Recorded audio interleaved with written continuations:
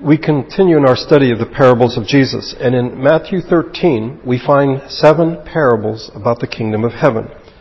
At the beginning, the parable of the sower, the parable of the mustard seed, the parable of leaven, the parable of the wheat and the weeds, the parable of the hidden treasure, the parable of the pearl of great price, and the parable of the net.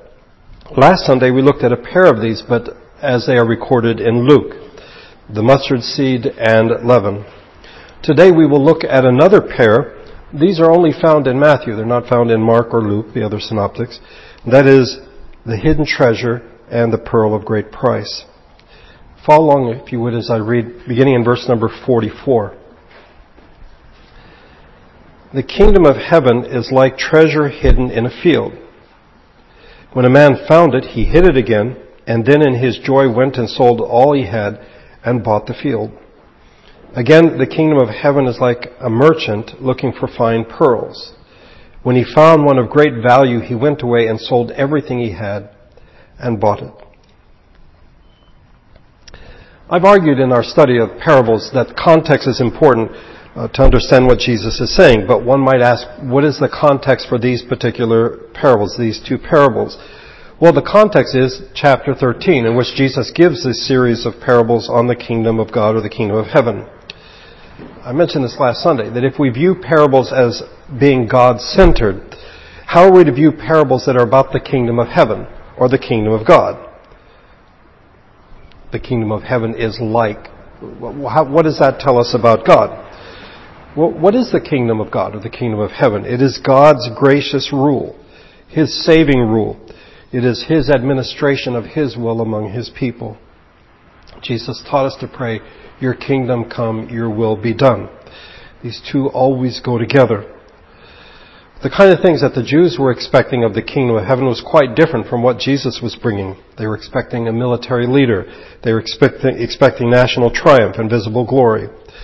And so we see Jesus speaking again and again about the kingdom of heaven and the kingdom of God.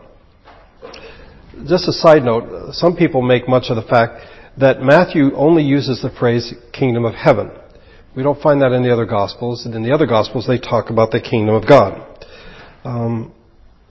I think we should not make too much of this, if anything at all. We need to recognize that the nature of the kingdom is a reflection of the nature of the king. And so if we're talking about the kingdom of heaven, then it is the kingdom of God because it is a reflection of who God is.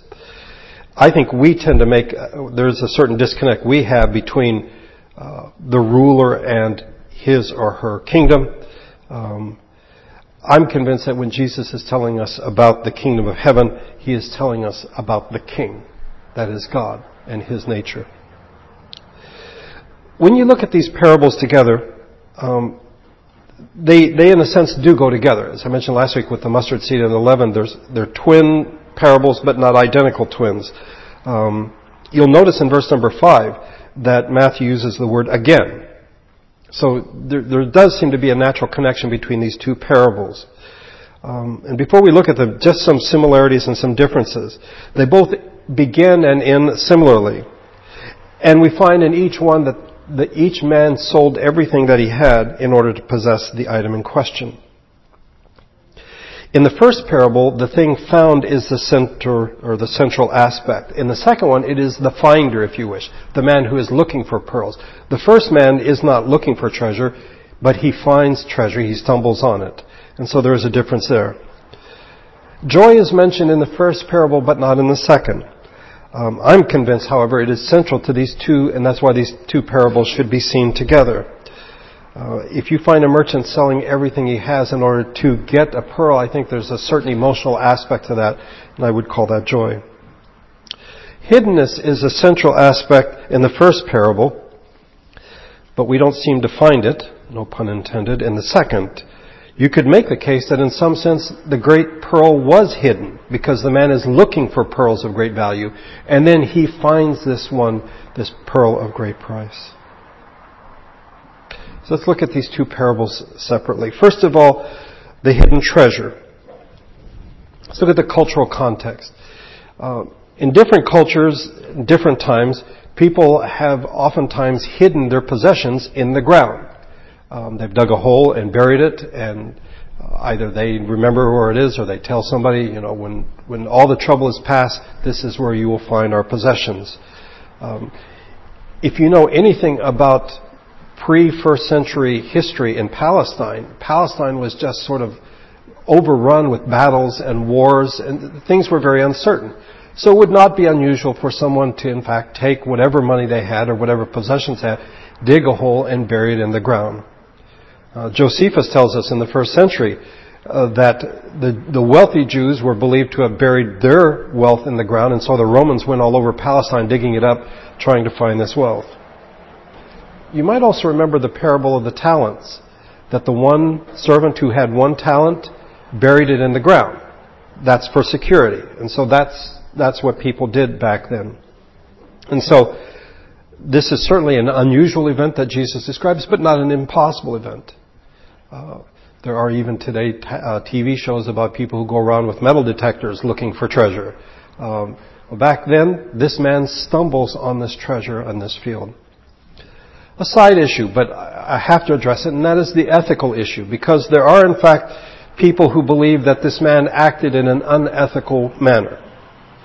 They believe that what he should have done when he found the treasure was to go to the owner and say, listen, I found this treasure in your property and it is yours. Instead, he hides the treasure again, and then he goes and buys the field so that he can possess it. I don't think, personally, that the man acted wrongly. But if you think he did, then the parable has an entirely different meaning than if you think he acted correctly. John Dominic Crossan, who's part of the Jesus Seminar, believes that the man's actions were immoral. And as a result, he sees the parable as telling us that the kingdom of God demands the abandonment of our goods, of our morals, and even of this parable itself. Just toss it all out. Because this man acted in an immoral way, the call of the kingdom of God is, in a sense, to abandon all things. What he's saying is that the kingdom of God cannot be explained. It just sort of defies explanation. And so what this man did was wrong, and try to make sense of that. If you can, then you can make sense of the kingdom of God. Another writer sees this as lawless narcissism, and that the man foolishly impoverished himself because he sold everything that he had in order to buy this field to get the treasure. And then the scholar says, and then he couldn't dig up the treasure because then he would be busted for having the treasure. Well, you may remember when we began this whole series on parables that I said that, in fact, parables are brief. The first parable here today in verse number 44 is 1 verse. So there are a lot of things that are left out, a lot of details, perhaps unnecessary details, that are not mentioned. The description of the characters is rather thin. As I mentioned, in the parable of the prodigal son, his mother's never mentioned. What about his mom? Well, Jesus is telling a parable and he's trying to get to the point, and other things are left out. I think that both of these men, Crossan and Scott, the other scholar, are seriously wrong, in part because they have made several assumptions. One is they assume that the treasure belonged to the man who owned the field, that the man who owned the field had buried the treasure there, and therefore it was his, and by this man buying the field, he was taking away this man's treasure. Wait a minute. Don't you think if a man buried treasure in his field, he would know that he had buried the treasure in the field and he wouldn't sell it to somebody? I'm convinced that as Jesus tells this 1 verse parable, that what he has in mind is something that was left there perhaps centuries before. We're not told. But it doesn't belong to the man who owned the field. I mean, he didn't bury it there. It was something that was left there years before, and no one knew about it. And this man stumbles on it, and therefore he sells everything he has in order to possess it.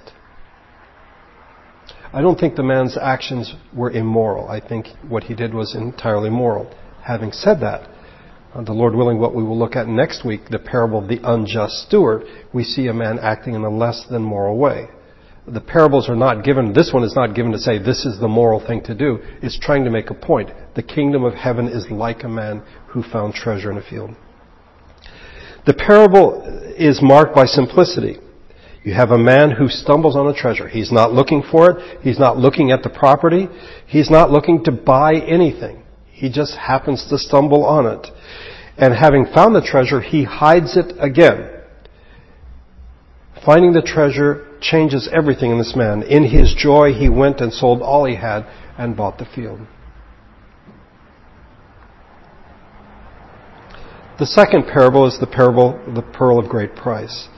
And I must confess that this is among my favorite parables. And rightly or wrongly, it's in part because of Nathaniel Hawthorne's book, The Scarlet Letter, in which we are told, this is in chapter 6, entitled Pearl, that Hester names her illegitimate daughter Pearl.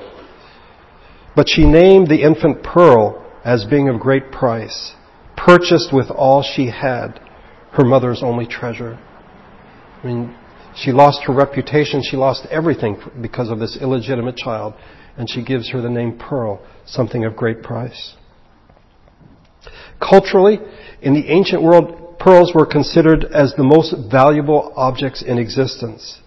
They became a figure of speech in all cultures, that if you had a pearl, you were talking of something that was of supreme worth. And that's why I think it fits very well into this parable, the pearl of great price.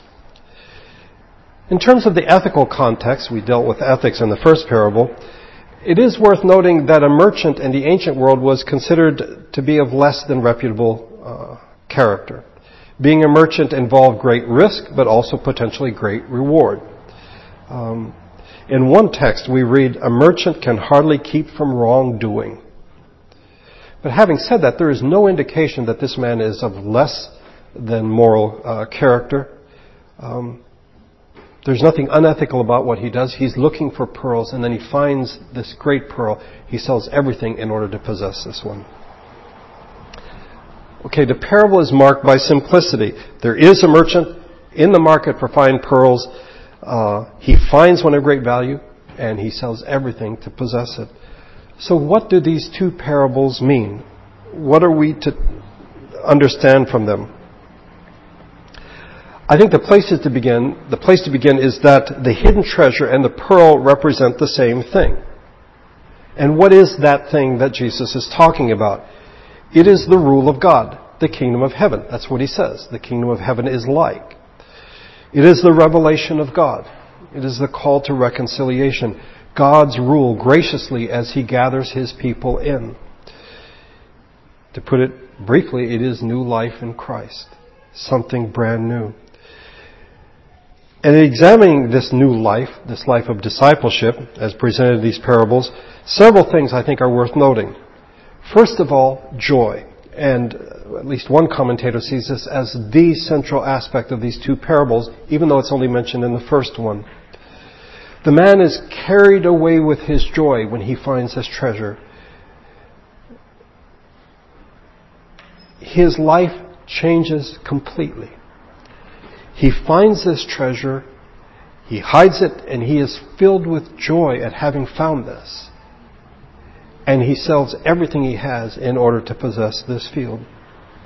Each man, by the way, sold everything they had in order to possess a precious new reality.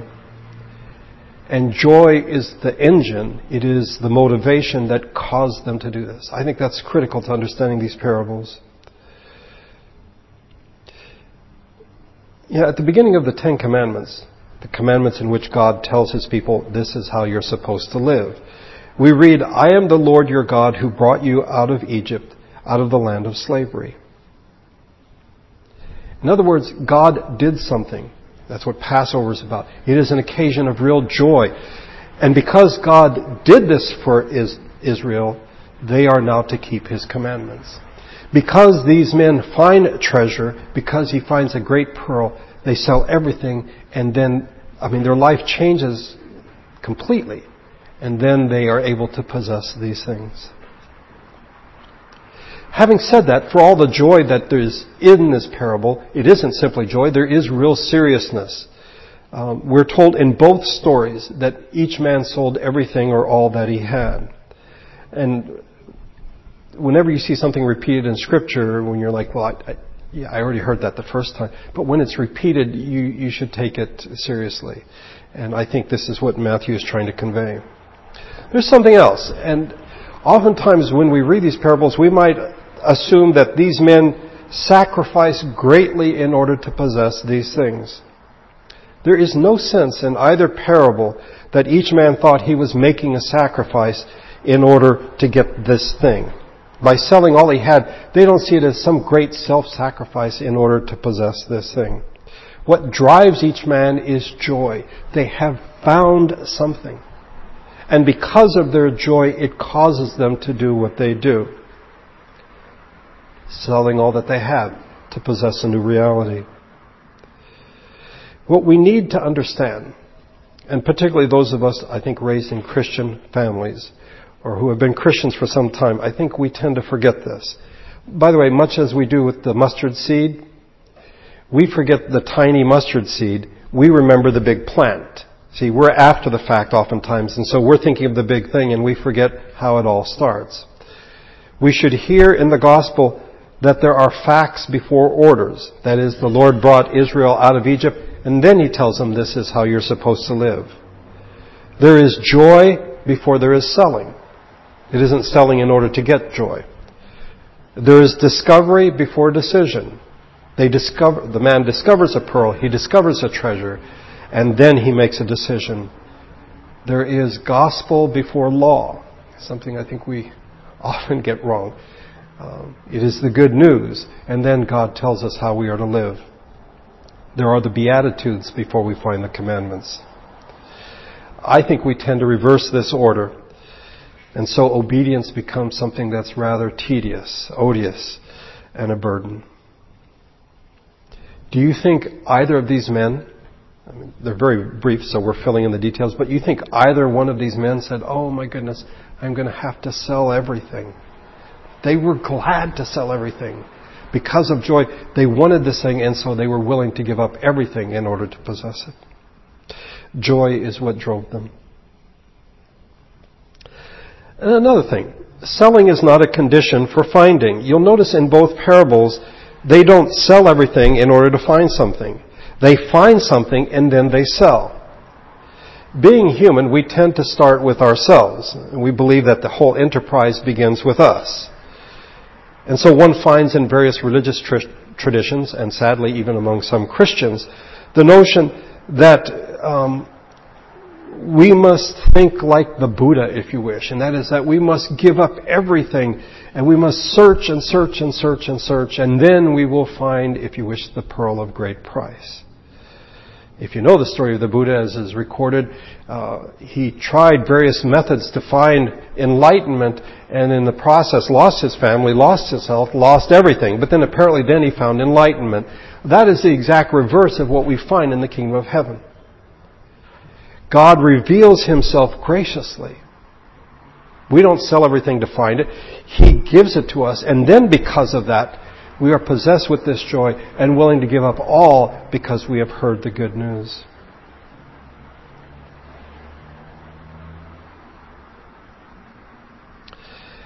The gospel tells us that God is there. He has created us. He has a purpose for us.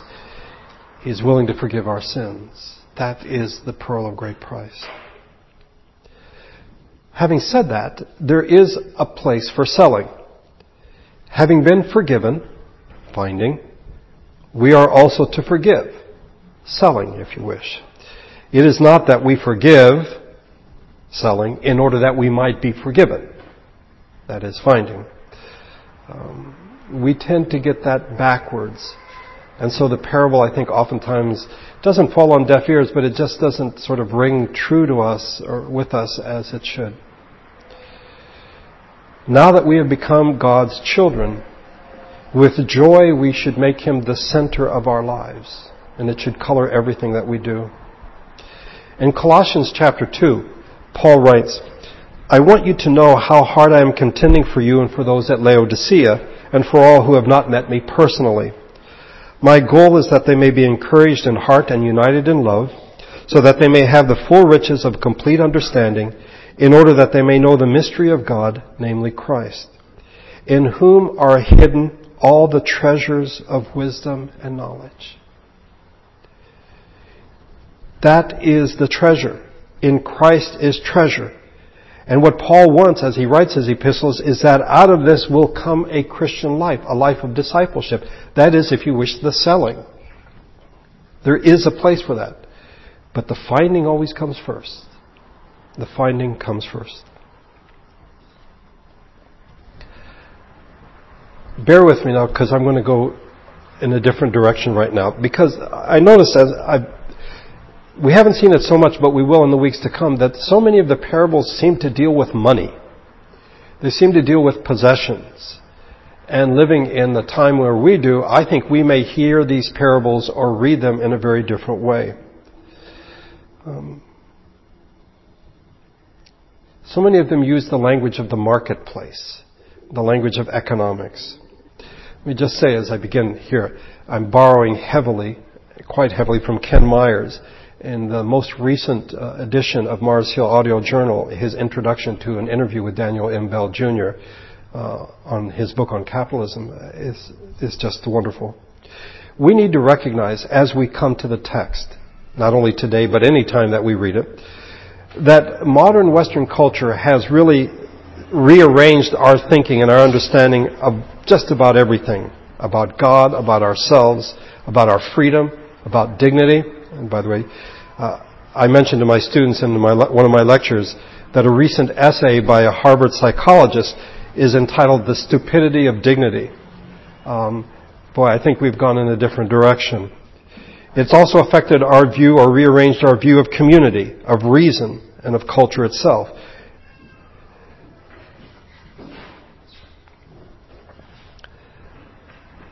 We need to recognize that these are inconsistent with Christian belief and Christian practice.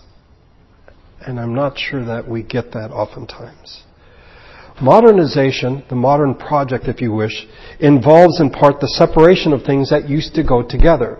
And now when I tell you that they go together, it may sound very strange to you because you're like, no, Damon, those things are separate.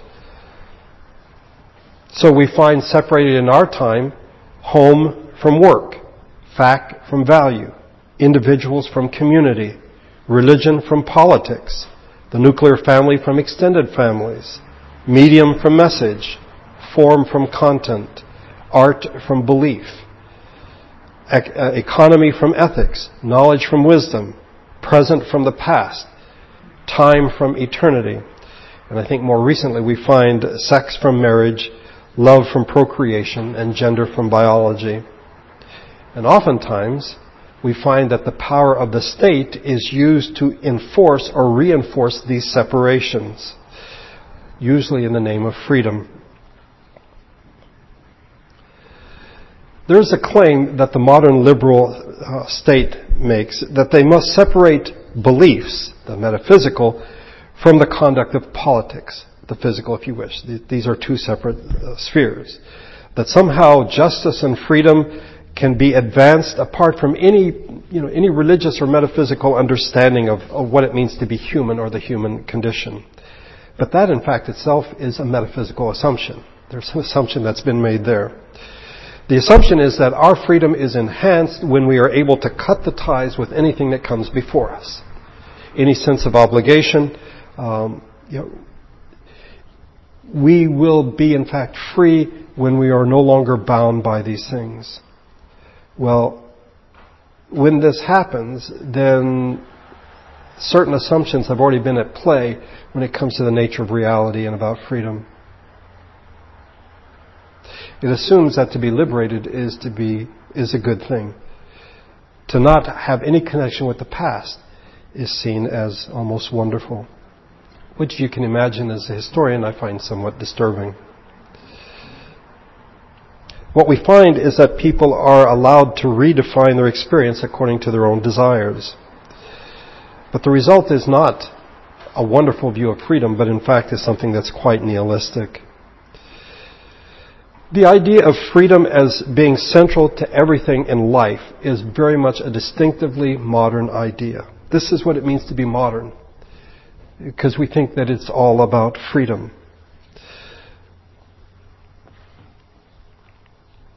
And I think it's much more pervasive than we can ever imagine. This is from a U.S. Supreme Court ruling in Casey versus Planned Parenthood. It's almost shocking, or perhaps it is shocking. One of the justices wrote, "At the heart of liberty is the right to define one's own concept of existence, of meaning, of the universe, and of the mystery of human life." That's what it means to be free. You get to define all of these things. Freedom is the right to define meaning, the mystery of human life. But we need to recognize that in this thinking there are in fact two driving convictions, twin convictions. First of all, that there's nothing that is given. You can't say that this is true, that there's a givenness in creation. If you wish, there are no absolutes, except that there is no absolute. And secondly, that our untrained desires are the most authentic aspect of our being. It is who I am when I desire something without any outside influence. That's who Damon Woods really is. And you all should respect that. You should just know that that's who I am. These convictions are reinforced by the shape of everyday life. And I think the thing that shapes our desires more than anything else is the marketplace, the model of the marketplace. And it doesn't seem to matter where we are or what we are doing. We find the language of commodification, commercialization, and consumerism. And we hear this in the government, we hear it in education, even in religion and the family. All of these institutions now address us as independent, as free, as sovereign consumers. That we are free to choose as we want. We are seen ultimately as choosers. We get to choose what we want. What we choose is secondary. Whether or not it's a good choice seems to be secondary. The fact that we get to choose is what is primary. And for some of the weddings I've done recently here, I've talked about this, that biblically choosing is not the highest thing. Choosing well is what is wisdom. If we are to be disciples of Jesus Christ, we need to recognize that these things are shaping the way that we think. They inform us, and in many ways they malform us. Our desires don't arise out of our hearts out of nothing. But in fact, they are directed and they are reinforced by systems of experience that point us in particular directions. So our experience, our economic experience, if you wish, because that's seen in the modern world as a separate reality, of buying, of planning to buy, of wanting to buy, this is what modern life seems to be made up of.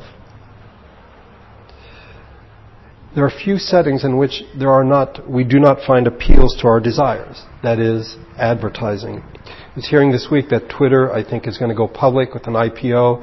And I remember hearing an economist saying they just have to figure out how they can make more money off of it with advertising. I don't know if you've noticed, but I find it somewhat distressing that one can hardly go to a restaurant now without having a TV on, which does not simply have a TV show on, but has ads running while you're trying to eat a meal. I mean, we're just assaulted by advertising. And it isn't simply a desire for things, okay, but a sense of, I need this. This will make me a better person. It will give me prestige. It will give me identity. People will recognize me. There's a new series of commercials now about what your clothes say about you. That you walk in and this is what your clothes say about you. Like it or not, many of these appeals are implicitly or explicitly against the aims of being a disciple of Jesus Christ. They are contrary to the call of Christ. We are ignorant, I think, or we tend to ignore that economic life misdirects or malforms our desires. I put a quote out several weeks ago from James K.A. Smith. He said, by locating the challenges for Christian discipleship in arcane cults or sexual temptation, or the secularizing forces of the Supreme Court, evangelicalism tends to miss the fact that the great tempter of our age is Walmart. The tempter does not roam about as a horrifying monster, but as an angel of light who spends most of his time at the mall. We need to recognize that as modern people, our loves are more likely to be shaped by shopping than they are by any ideology or any teaching. In part because we are modern people and we have made the separation. We have ripped apart things that in fact belong together. So we think that we can distinguish between the economic act of buying and the spiritual or emotional act of wanting. That we see them as two entirely separate things. But in reality, no economic action is ever just an economic action. And no economic system is just about material goods. Every economic system has basic assumptions about human nature. This is what human beings are. And this is what constitutes the good life. That's what economic systems are about. They assume this is what you are as a human being, and they assume this is what is a good life. This is what is a good life for you. In our time, economic systems are judged on their capacity to generate wealth, to stimulate wealth, or to increase wealth. And then when we talk about things like love and justice and generosity, oftentimes we tend to say, well, that's, okay, economic life is over here, and love, justice, and generosity are over here. But what if, in fact, our fundamental assumptions and aspirations about love, justice, and generosity are in fact shaped by our economic decisions? What if, in fact, your idea of what generosity is and what love is and what justice is affected more by a trip to the mall than it is by a trip to Melrose to hear a sermon? That, in fact, these things impact us more than we realize. You see, we think our beliefs shape our actions. And ideally, that would be nice. But I think we need to recognize that oftentimes our actions shape our beliefs without us even realizing it. Okay, so I've gone off on a tangent. What does this mean with regard to these two parables and the parables we will see in the weeks to come that deal with money, that deal with possessions? How might we read them as modern people? Well, we might see the gospel as a commodity, as something of great value. But I think that's a little too disturbing. I think we wouldn't go there with that. I think we see it more as we are consumers. We are consumers. We are choosers. We have the freedom to choose. In fact, in the interview, one of the things that came up between Ken Myers and Daniel Bell is the notion of shopping or church shopping. Shopping for a church. Using economic language, the language of the marketplace, but more than the language, the concept of I am a consumer and I'm looking for a product. And therefore, I will go shopping for a church.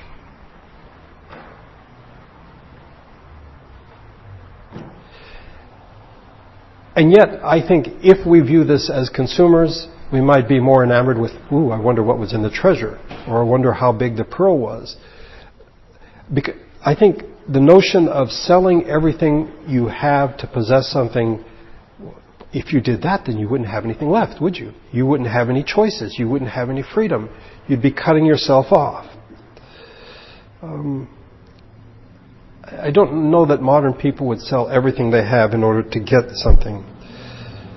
In some ways, though, that misses the point. That's beside the point. Remember, finding comes before the selling all.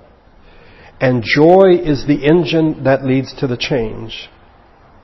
And again, for those of us who are raised in Christian homes or who have been Christians for some time, it may in fact be that the joy has been misplaced.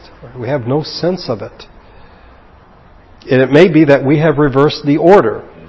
Orders before facts. Decision before discovery. law before gospel, commands before beatitudes, and sacrifice before joy.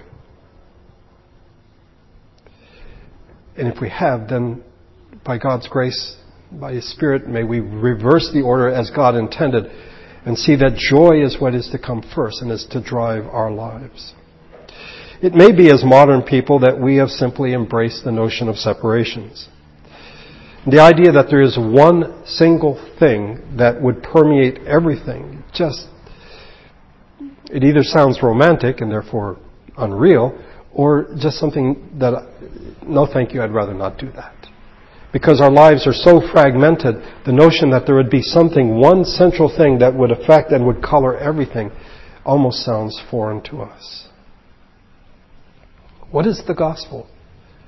What is the good news? Who is God?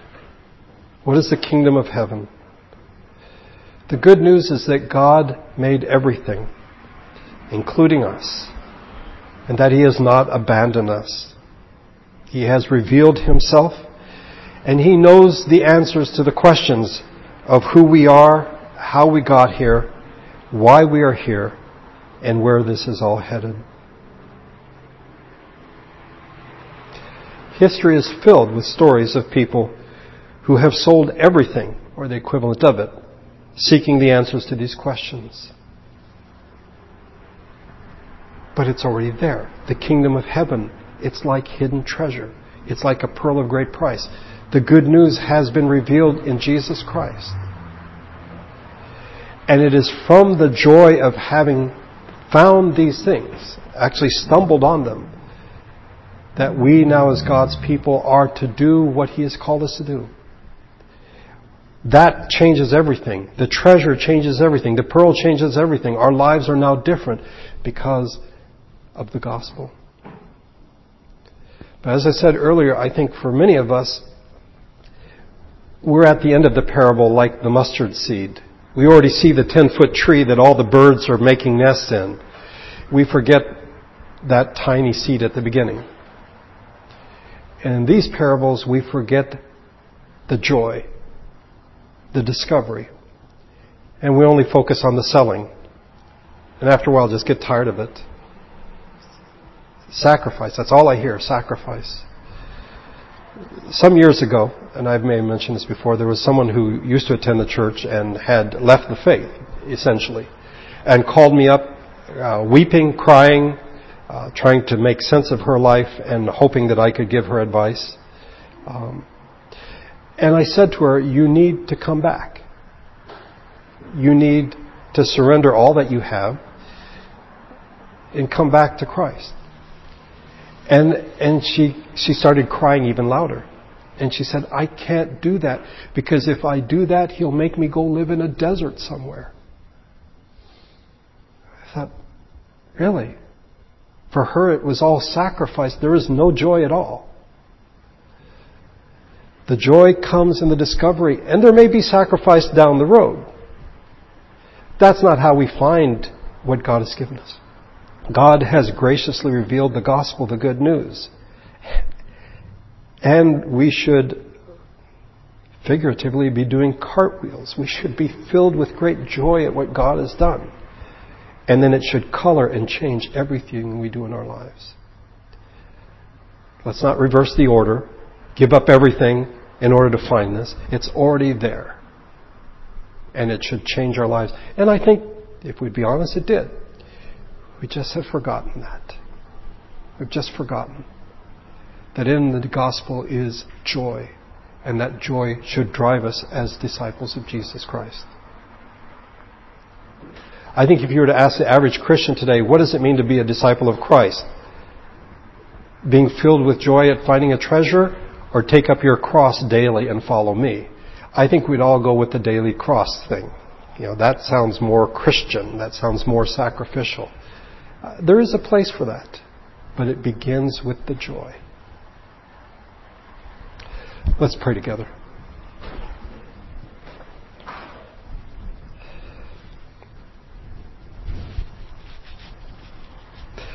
Father, we are your people, but we are fallen. We are affected. We breathe the air of this culture. And so we have torn apart things that belong together.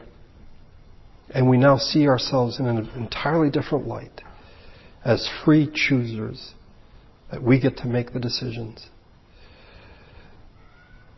And so the gospel becomes, perhaps to some degree, only something to be purchased, a commodity. And reading these parables might even make us think in that direction. May we come to see that you have graciously revealed yourself in the gospel. And by your grace, we have found the gospel. Like the man in the field, we weren't even looking, necessarily, because no man seeks after God. And yet in your grace, you have revealed yourself. For those of us who have been Christians for years, or perhaps raised in a Christian home, the joy aspect may be long gone. I ask that you would restore it. Like the Ten Commandments, they aren't simply rules. They begin with the reality that you delivered your people with a mighty hand out of slavery. After 4 centuries of slavery, you delivered your people. That is cause for great joy. And you have delivered each one of us from sin.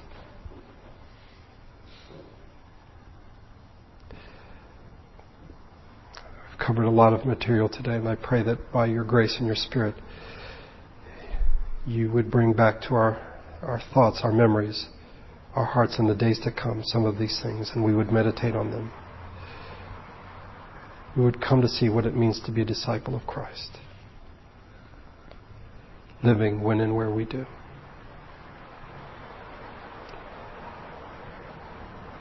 I thank you that we could gather today to worship you. May your Spirit and your grace go with us as we leave this place. I pray in Jesus' name. Amen. Would you stand, please, and we'll sing the doxology together. Praise God.